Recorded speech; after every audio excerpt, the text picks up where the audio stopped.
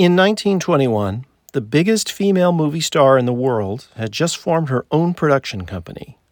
For their first project, they decided they were going to tackle Shakespeare.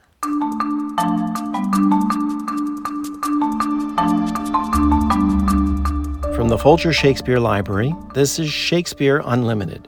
I'm Michael Whitmore, the Folger director. When Americans think about female stars of the silent screen, we probably think of Mary Pickford or Lillian Gish. It's fair to say that the name Asta Nielsen does not come up. That's because in the 19-teens, her films were considered too sexy for American tastes. Most of them were banned outright, or they were too hot for distributors to carry. In Europe, though, and Asia and South America, no woman was a bigger star than this mesmerizing performer who could do comedy, melodrama, thrillers, and everything else.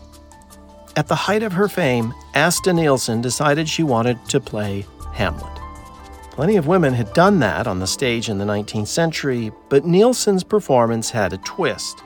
Working from a script based on a quirky book by a mysterious American, she decided to make a version of Hamlet where the lead character was born a woman, a fact that was kept secret from Ophelia, from Claudius, from Horatio, Rosencrantz, and Guildenstern, basically everyone for her entire life. The British Film Institute has just wrapped up an Asta Nielsen retrospective. It was curated by film historian and writer Pamela Hutchinson, who joins us to talk about Asta Nielsen's Hamlet and the rest of her remarkable career. We call this podcast, What Woman Then? Pamela Hutchinson is interviewed by Barbara Bogave. The filmmaker got this idea from a guy named Edward P. Vining. What was Vining's rationale for this theory that Hamlet was a woman? Edward P. Vining's idea in his book, An Attempt to Solve an Old Problem, was that Hamlet must be a woman for three reasons, actually. One, because of his procrastination over avenging his father. Two, because of the way that he is so callous and dismissive towards Ophelia.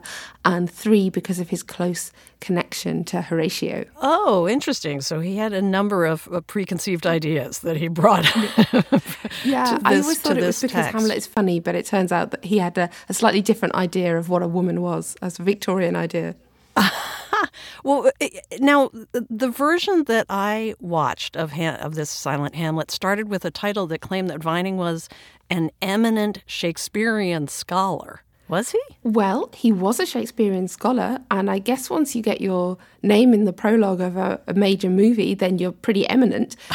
He wasn't maybe what you'd think of as a Shakespearean scholar. Some versions of the prologue have him down as a professor. That's definitely not true. He worked on the railroads. He was a very senior at the Union Pacific Railroad, but he was an amateur scholar of things, including Shakespeare. He wrote a book about how Buddhist monks discovered America before anyone else, but the book that he wrote about Shakespeare came out in 1881, and 5 years later, Yale gave him an honorary degree. So, he must have been doing something right. I'm getting more and more intrigued by Edward P. Vining as you speak. Okay, there's a lot there. Buddhist monks founded America? That's one I haven't heard. Well, maybe we should have all paid more attention to the output of this eminent professor. I think, he's sort of a character that we can all identify, someone who's got lots and lots of hobbyist interests, takes them all desperately seriously. A lot of people have thoughts, and not many people research and write a whole book about them. So he does get our respect in that regard. And he obviously knew an awful lot about the railroads. That can't be denied. So, in a way, he's just a convenient sort of peg for them to hang this film on. But I bet you if you dig into his life story, that's really fascinating. He's king of the nerds. So Asta Nielsen's producer, or her director, I'm guessing, was maybe searching out or stumbled on this theory of Vining's in order so that Asta Nielsen could be a woman playing a man? Yeah, so at this point, Asta Nielsen is a massive star. She's one of the first truly international film stars. And by 1920, when she made this film, she'd been working in the cinema for 10 years. So she had her own production company. And so she was looking for ways that she could play the great roles in literature. So she was interested in Strindberg, she was interested in Ibsen, but of course she was interested in Shakespeare. And if you're interested in Shakespeare, and you're Danish, because Asta Nielsen was Danish, you have to play Hamlet. So she worked together with her screenwriter to try and find out how they could make this happen. And they used Edward P. Vining's theory, and they used some historical references, and they came up with this story that is Hamlet, but not quite Hamlet. Right. And, you know, as wacky as it sounds that Hamlet is a woman, it does give this whole new spin on a lot of plot points. But first we should probably explain how the film sets up this idea of Hamlet being born female. And it happens in the prologue, and there's a battle and there's a birth. Yes, Fortinbras and Hamlet are on the battlefield, and it looks like Hamlet, Old King Hamlet, has been mortally wounded. Around about the same time as we crosscut, Gertrude is giving birth to a baby, their heir. And when she thinks that her husband might not make it, she doesn't want to leave Denmark without a king, without a claimant to the throne. So she makes the decision then and there to pretend that she's given birth to a boy when really she's just given birth to a girl. And this is where the terrible secret begins. And a lot follows from this terrible secret, and this fact that this poor little girl Hamlet has to live a lie. But it is interesting what it does for instance, Hamlet's relationship with her mother, Queen Gertrude. So tease that out for us, how Hamlet being born a girl informs the tension between them that is in Shakespeare's Hamlet. Obviously, the relationship between Hamlet and Gertrude is always fraught in any telling, but this is particularly special. Gertrude is now not just the woman who betrays Hamlet's father, but she's also the person who has inflicted this secret life upon her. And also she's the only person that Hamlet can talk to about it. So you have these scenes with Hamlet and Gertrude in which Hamlet says things that are really, really painful. She says that you gave me life, but that gave me such bitter grief, that I am not a man, but I'm not allowed to be a woman, and I'm like a toy who's not allowed to have a heart.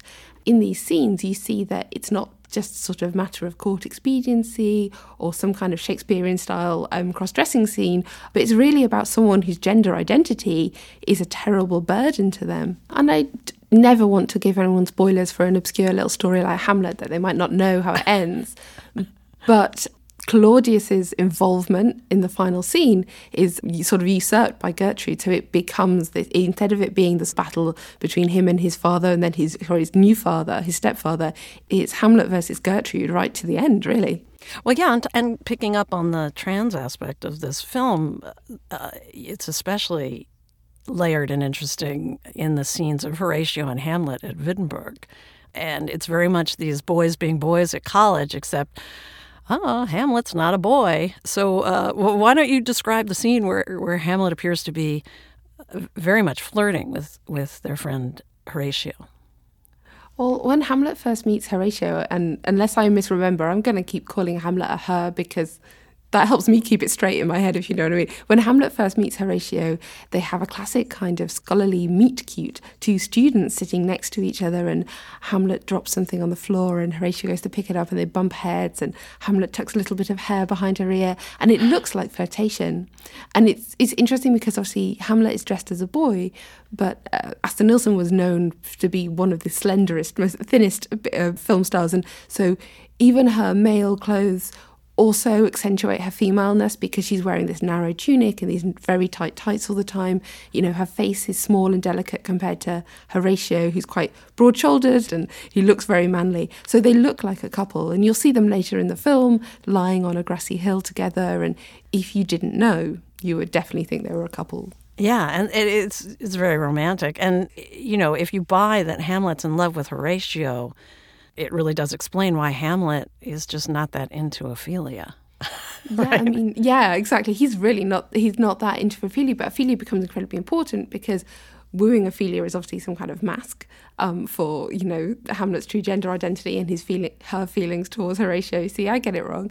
And also there's that thing, because Horatio is in love with Ophelia, this becomes a kind of love triangle that they're in.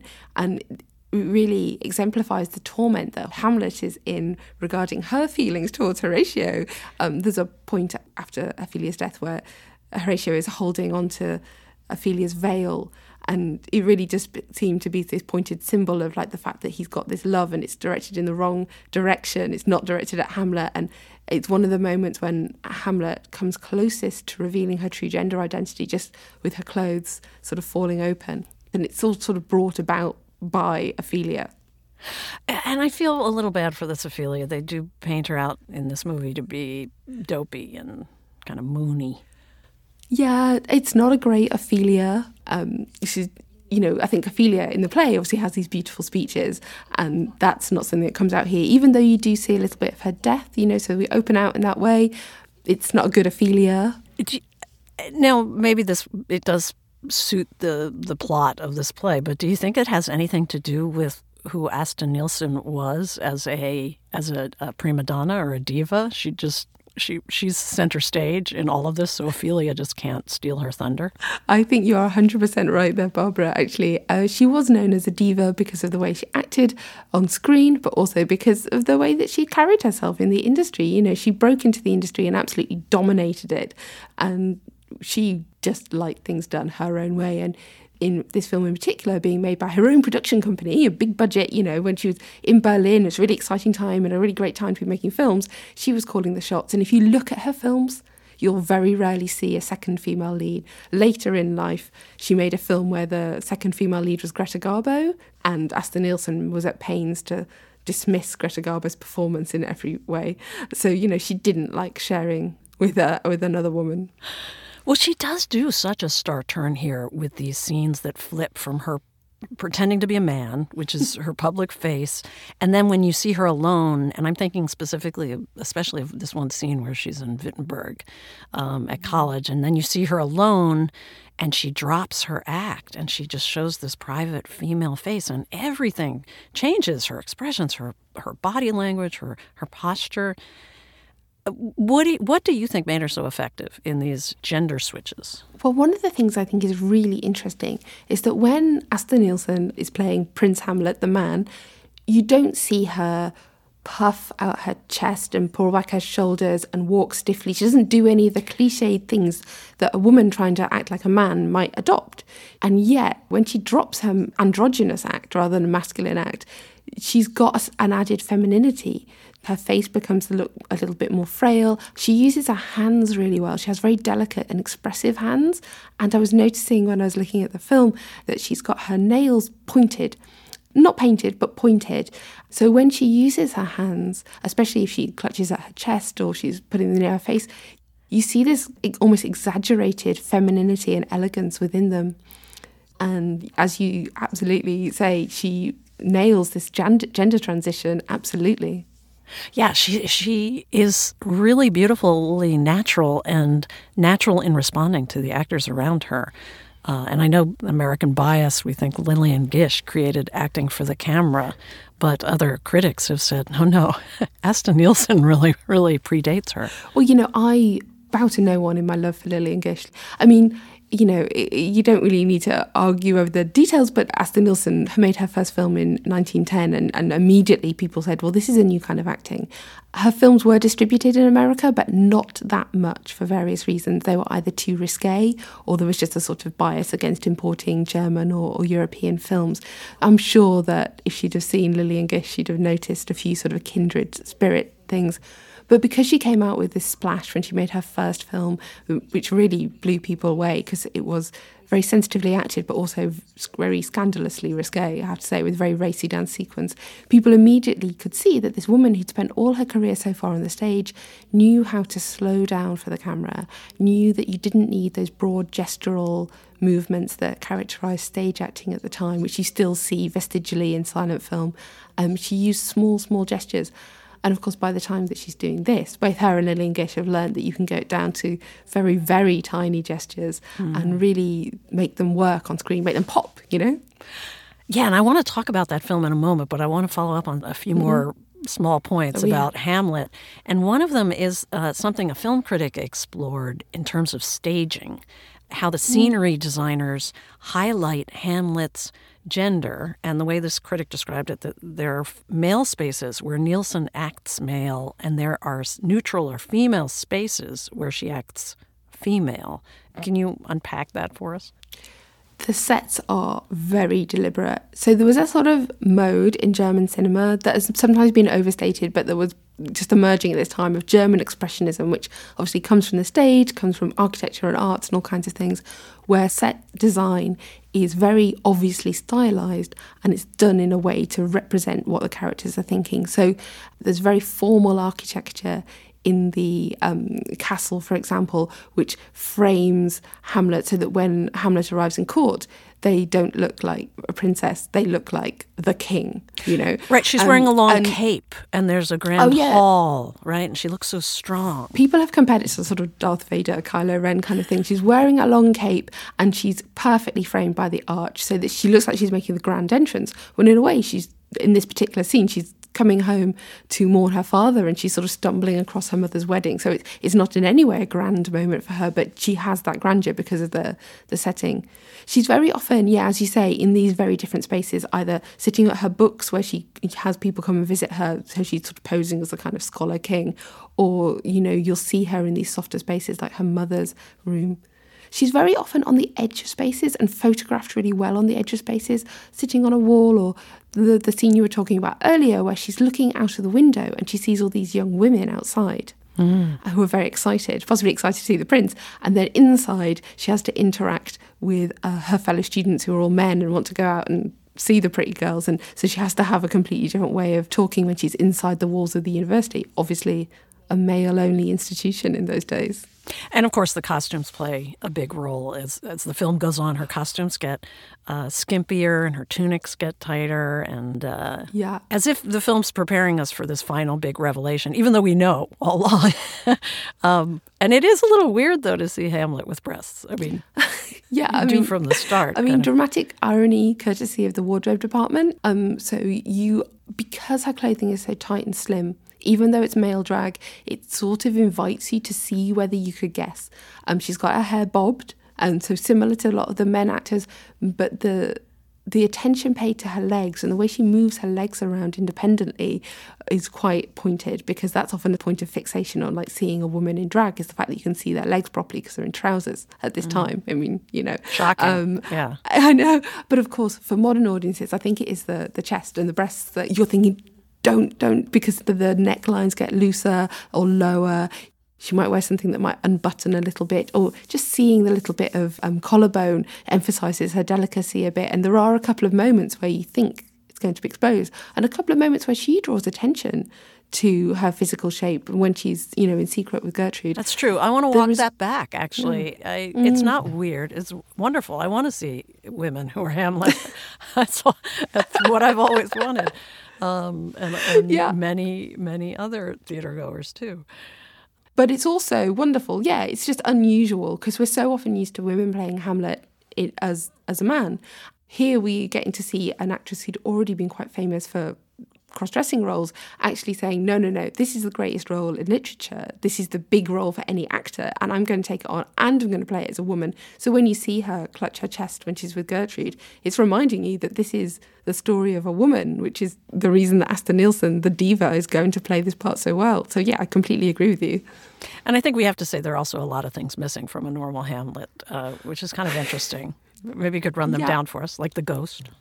Well, the ghost, there's no ghost because we start with the battlefield, and there's no ghost because when Hamlet hears the voice of her father in a dream, it's just conveyed purely through Asta's acting and not through any kind of superimposition or special effect, which would have been easily achievable at the time. So I do wonder whether a special effect might have been considered to sort of pull focus from Nielsen's performance. And Nielsen absolutely prided herself on being able to convey the most complex idea through her acting and without the titles. Obviously, the other thing is there's no words, which is obvious in a silent adaptation, but there's not quotation in the captions, in the intertitles, where you might expect there to be. They've been making silent Shakespeare adaptations for years at this point, and we're quite popular genre, and quite often you get little allusions or direct quotations in the captions, but in this film, not at all. It's almost quite overconfident the way they just think they can breeze past the dialogue, breeze past the poetry. If the to be or not to be moment is quite literal with Asta Nielsen pointing a dagger at her wrist. Yeah, that's true. The other thing that's different is that Hamlet tells the audience he, she, they're going to pretend to be insane as a strategy, and tells Horatio this. Yeah, it's almost as if this is a Hamlet who needs to confide in people because she's got so many secrets. And do you think that, I've always sort of thought that, and I suppose I never really sort of put it into words before. This is a Hamlet who's got so many secrets that she's going to confide in Horatio. And obviously another example of how close she is with Horatio, how we have to keep remembering that. Sometimes people sort of snigger when they see the two boys together when they're watching this film, and anyone's reaction is valid. That's totally fine. It's dramatic irony, but the film does want us to remember that this is a true love bond. Yeah, and at the end of the film, finally, Horatio figures out Hamlet's gender. He's literally the last person to figure this out. Describe how he does that. Well, spoiler alert, Hamlet dies on the steps. It's because of Gertrude's poison on the rapier, and Gertrude has drunk the poison, so she's all alone. The other person who knows the secret is dead, and Horatio clutches his dead friend and finds the breasts, and his immediate reaction is, too late for us to be lovers. This is really tragic. Yeah, although unfortunately he has this oversized, comical look on his face when this goes down. Yeah, I mean, I struggle with this film sometimes because I love it so much because, it's Hamlet as a woman and it's Asta Nielsen's great performance. But there's so much about the tone that's quite odd. And partly because there are moments of comedy in the film, as there are in Hamlet, but particularly in this, that to modern eyes just doesn't really play out as the sort of moment of pathos that it should do. I've never known it not get a laugh, and to be honest, it is quite ridiculous to modern eyes. I think it maybe was taken a little bit more seriously at the time. I think people took it in more sincerely, but yeah, it doesn't play beautifully. Well, Hamlet was the first film that Asta Nielsen made with her own production company. And you said earlier that she got it because she made a big splash with her first film. But a lot of people make a big splash and they don't necessarily get their own film studio. How did it happen? No, you're completely correct. So in 1910, fed up with not having any big success on the stage, she agrees to make a film, and she makes The Abyss, and it is an overnight success. It's an absolute smash. Everybody loves it. Her expression of female sexual desire drove audiences wild. Wherever it wasn't banned, it was a hit. And this is the one that has this amazing sexy dance in it, in which she is dressed in cowboy clothes with a cowboy as a partner, and she has a lasso, and she ropes him in and ties him up. Yeah, she ties him up with the rope, and she dances around him, rubbing herself up and down his entire body, and one part of his body in particular. A lot of hip action for this era. A lot of hip action. Her hips are incredible. And then she sort of pushes him to the ground and bites his neck. I mean, it's incredible. She said two things about that scene. She said, one, that her partner couldn't dance, so she just had to dance around him. And she also said that she didn't... I know, what a, perfect excuse. And she also said that she didn't realise that films had censorship restrictions, so she just thought she could get away with anything.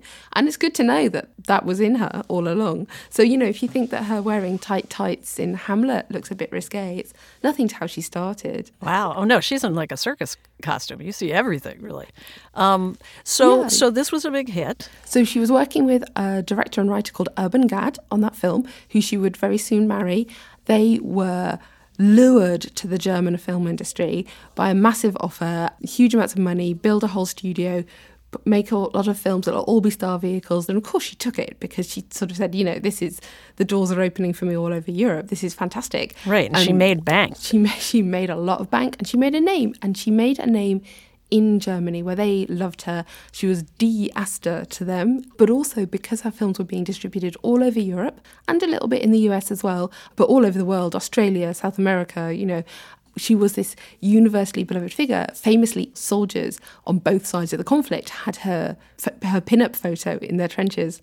It was a little bit depressing for the Danish film industry that was going through a good moment at that time, that their biggest star immediately left. But then she was settled in Germany, and it's 10 years of success and prestige and triumph in the German film industry before she gets the chance to start her own production company. And she did that because she married a rich guy, right? She did. She married someone else. She dumped, what was his name? Urban Gad. Urban Gad. So husband number one, gone. Husband number two comes along and he is a shipping magnate, or his family are in shipping, so he's very wealthy. And if you're a real fan of Asta Nielsen, you can see him co-starring in a couple of her films, a film called The Eskimo Baby. And it's his money that allows her to set up her production company. And she calls that 3 glorious years where she could do what she wanted. Of course, she meets a hunky young Ukrainian actor in a few years, and therefore no more husband, no more production company, but it was fun while it lasted. Well, her bohemianism and her daring performances, I mean, it does make sense when you think of German Expressionism at the time, and Berlin was a center for film, and this is the culture leading up to the bohemianism of the Weimar Republic. How bohemian was she in her private life? I mean, is there any indication that she was gender fluid? It's clear she switched partners a lot, but what about her sexuality? It's really interesting because on stage, gender fluid is exactly the word you would describe for her, but there's no suggestion that she was that way in her private life at all. She's very tight-lipped in her autobiography. She mentions all of her husbands, but she never mentions that she was married to them or in a relationship with them. So she's not giving away anything about what she gets up to. But it is clear that she constantly makes films that allow her to embody this modern woman that was this very shocking and much talked about type in German culture at this time. Women in male spaces, women who are in journalism, in politics, who run businesses, women who dress up as men to take advantage of their advantages in life. So that obviously there's the cross-dressing and the gender fluidity in the roles. And she was in charge of her entire career, and she was, living a life of kind of artistic freedom and artistic sort of almost superiority in Berlin. She was spending time at all the right parties and soirees and salons with the intellectuals and artists of the time. There were pictures in magazines of her in her gorgeous Berlin apartment, and she was always seen with the right people. And when she went on stage, as she did increasingly in the 1920s, that was very serious business for her. So she was very much her own creation, which you definitely see in the autobiography and the story she tells about her career. And she was incredibly famous, and she did have much more leeway than anyone else. But as far as, her sex life goes, we can only assume that it was, straight. Well, she was a real it girl, as you say, and later in her career, she was, she was so big, she attracted Nazi fans. And Goebbels apparently offered to give her a movie studio. How did she deal with that? Well, I mean, so the Nazis take over the German film industry in the early 30s, obviously shortly after they get into power, and it rapidly becomes a place where they say, no Jewish people can work here, and you have to sign up a certain amount of allegiance to the Nazi party to keep working there. Goebbels obviously really believed in film as a medium for propaganda, or for just messaging, shall we say. And so obviously he approached many big German or German-based film stars and offered them these unparalleled careers of, and the kind of thing that Asta Nielsen had been offered in 1910 if they would make films in the German film industry, in the Nazi film industry. Asta Nielsen was not having this. She was invited to this tea party, sat next to Hitler and Goebbels, and in a version of her memoir, she writes that she stood up and gave them a piece of her mind, that they'd given her all these compliments, saying that, she could say more with one gesture than Hitler could say in a speech and all that kind of thing, and then she just turned them down. We do know she did turn... Yeah. You must take this with a huge shaker of salt. I mean, who stood up and told off Hitler that way? Yeah.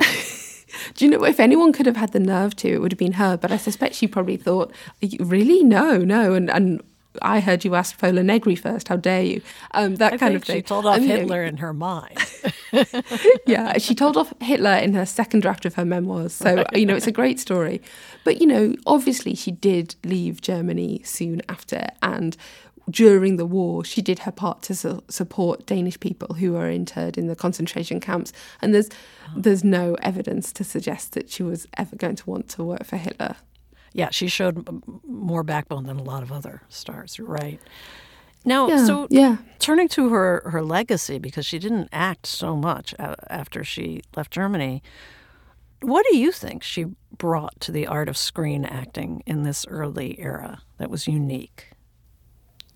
What was unique about Asta Nielsen, I think, was almost as if she turned up to film with a fresh eye, but she also turned up to cinema with an intuitive idea of what it could become.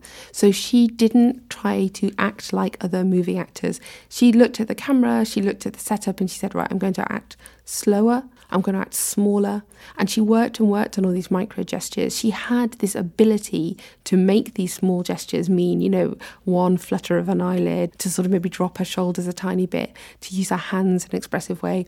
And she saw that quite early on. It's almost like she preempted the close-up with the way that she acted, and yet she didn't stop working on it. So those early performances are magnificent, but the later performances are absolutely breathtaking.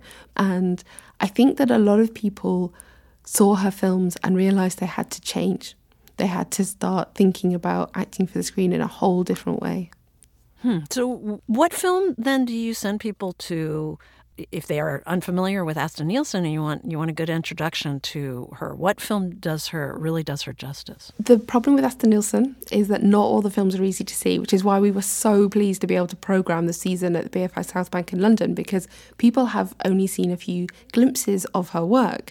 So almost always I tell people to start with Hamlet, because it will arrest your attention and make you realise this woman is so unlike anyone else you've seen on the silent screen. I often tell people to go for The Abyss, the first film, because it's so widely available, and also because you can't ever forget seeing her in this. We talked about the dance scene, but the finale is pretty incredible. But if I had my way, if I could just get someone into an archive, or I'll pray for a Blu-ray release, there's a film of hers from the early 20s called The Decline, in which she plays a woman who waits and waits for her lover to get out of jail, and her performance in that is devastatingly brilliant. And that's the one I'd love everyone to see. And that is an amazing film to see. And this has been just a wonderful conversation. I really enjoyed it. Thank you for coming on the podcast. Thank you for having me. It's always wonderful to talk about Asta and Hamlet.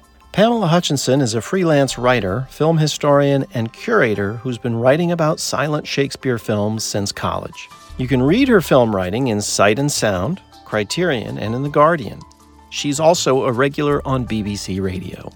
Her website devoted to silent films is Silent London, one word, silentlondon.co.uk. That's Silent London, one word, .co.uk. The British Film Institute's Asta Nielsen Festival has ended, but there are places you can go if you want to watch Hamlet and more of her films. The best place is the Danish Film Institute's stumfilm.dk. That's STUM film.dk. Click on English, then search and type in Asta Nielsen.